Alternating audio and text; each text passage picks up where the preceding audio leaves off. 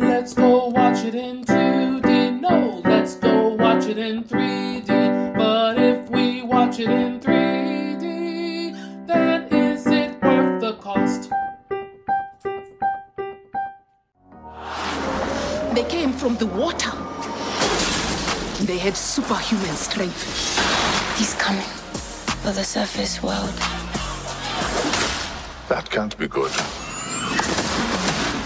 All my life, grinding all my life. Sacrifice, hustle, pay the price. One slice, roll the dice. All my life, grinding all my life. Now is our time to strike.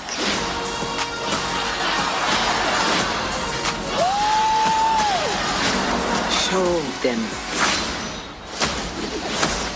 who we are. Black Panther, Wakanda Forever, rated PG-13. Hello. This is Adolf, and today I'm reviewing Black Panther, Wakanda Forever. As always, I'll talk about the 3D aspect first. Now, Black Panther, Wakanda Forever has many moments that will make 3D fans happy. And it has some moments that aren't so great. First, let's talk about the negative. There's a lot of darkly lit scenes in this movie. 3D and darkly lit scenes don't work well together. It's very tricky, and it does pretty well with what it has. But dark plus 3D equal, Movie has some very shaky cam scenes as well. Some weird camera angles, and it's kind of hard to keep the eye focused on the 3D sometimes. I think some scenes as well could have been stronger. Like, I see the scene, it's like, oh, that's could have been better. It's nice, but it could have been better. All that negative aside, I gotta say, I still really enjoyed the 3D aspect of this movie. 3D has lots of very nice moments. So depth and pop out. There's a couple scenes here and there that were really nice. You'll see their spears pop out of the screen all the time. You'll see some cool camera angles that actually do work in the 3D. There's some cool stuff with just the camera perspective as well. There's like a funeral scene with the camera being like a bird's eye view. That camera really works to benefit the 3D and the depth, and it really kind of made you feel like you were there looking down on the scene. It really was effective. There's another scene where there's like Namor that's like jumping out of the screen almost. There's a lot of the battle sequences toward the end with Wakanda and Namor fighting. Really top-notch stuff. Now, you get to see Namor's hometown, Underwater City, and this looks really good. I really, really liked it. There's a lot of parts underwater that look really great. There's some parts not so great. Some parts definitely look nice. There's one scene with the Queen talking directly to the camera that's very powerful, and it helps with the 3D. If the dialogue is great, the 3D just really makes it feel like she's talking to you. Like she's looking at your eyes, and it feels like she's there in the same room, and she's just, giant because it's in your movie theater. But still, the point is still made. It's not perfect. There's definitely could be stronger, but there's definitely could be worse. And a lot of it is good. A lot of it is very good. A lot of it is borderline fantastic. It's not quite there. I want to like it more, but overall presentation is fine. It's enjoyable. I think 3D fans will have a lot of fun with it. So my final verdict for the 3D aspect of Wakanda Forever is good 3D.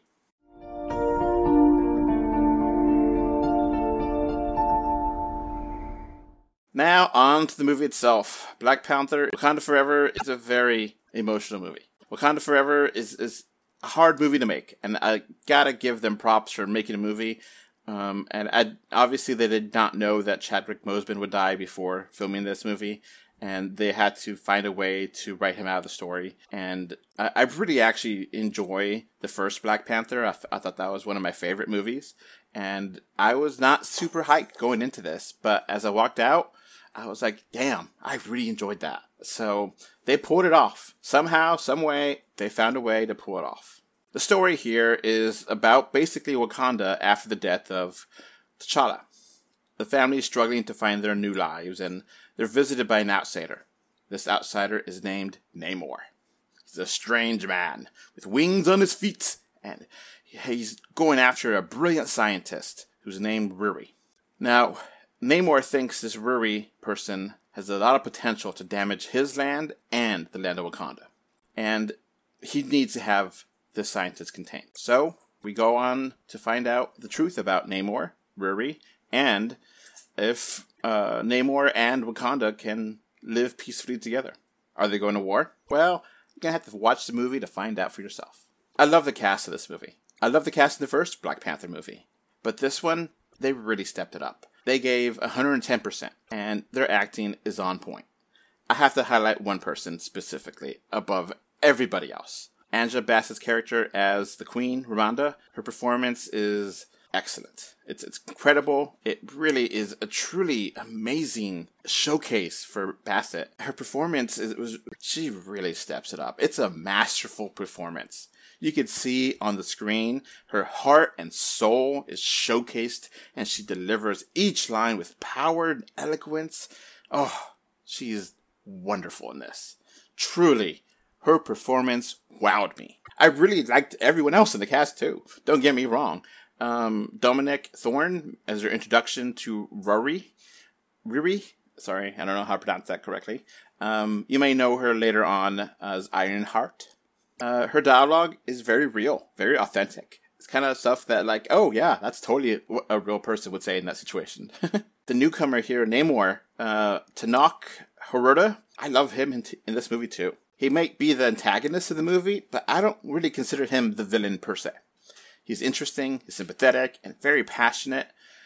I love how he works and how his story is presented, and I really like this character. They make him distinct, and he's not just Marvel version of Aquaman. If anything, Aquaman is a copy of him. Now, I have to admit, so far in this review, Black Panther Wakanda Forever, I'm gushing. I love this, I love this, I love this. You can tell I'm really enjoying this movie. But, of course, there's some flaws. Movie's a little too long, and it really feels it.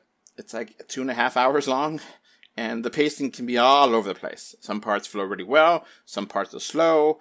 Kind of looking back, it's like, you know what? They could have cut out a lot of this, a lot of that. And ultimately, with what we have, I did really enjoy the story and the plot and how it worked. But I still feel like with 2.5 hours, we have a lot of unanswered questions, and it really bothered me. I'm not going to spoil what the questions are, but they're very vital plot points, and they're missing depth, and we need these answers. As an audience, this is not just me nitpicking, it's not little plot holes. These are substantial, big questions that I had before I went in the movie, and now I left the movie, seeing it, I still want answers. Maybe in the future, in another TV show or another movie, they'll explain it, but they should have explained it here, and I have to dock them for this. If you haven't seen the original Black Panther, you're going to be lost. No ifs, ands, or buts about this. I loved and watched the first one only once in theaters, and I kind of was forgetting some things. And I probably should have watched this the first one, before I watched this one. Now, like I said before, some of the camera angles are weird. It's distracting. It kind of...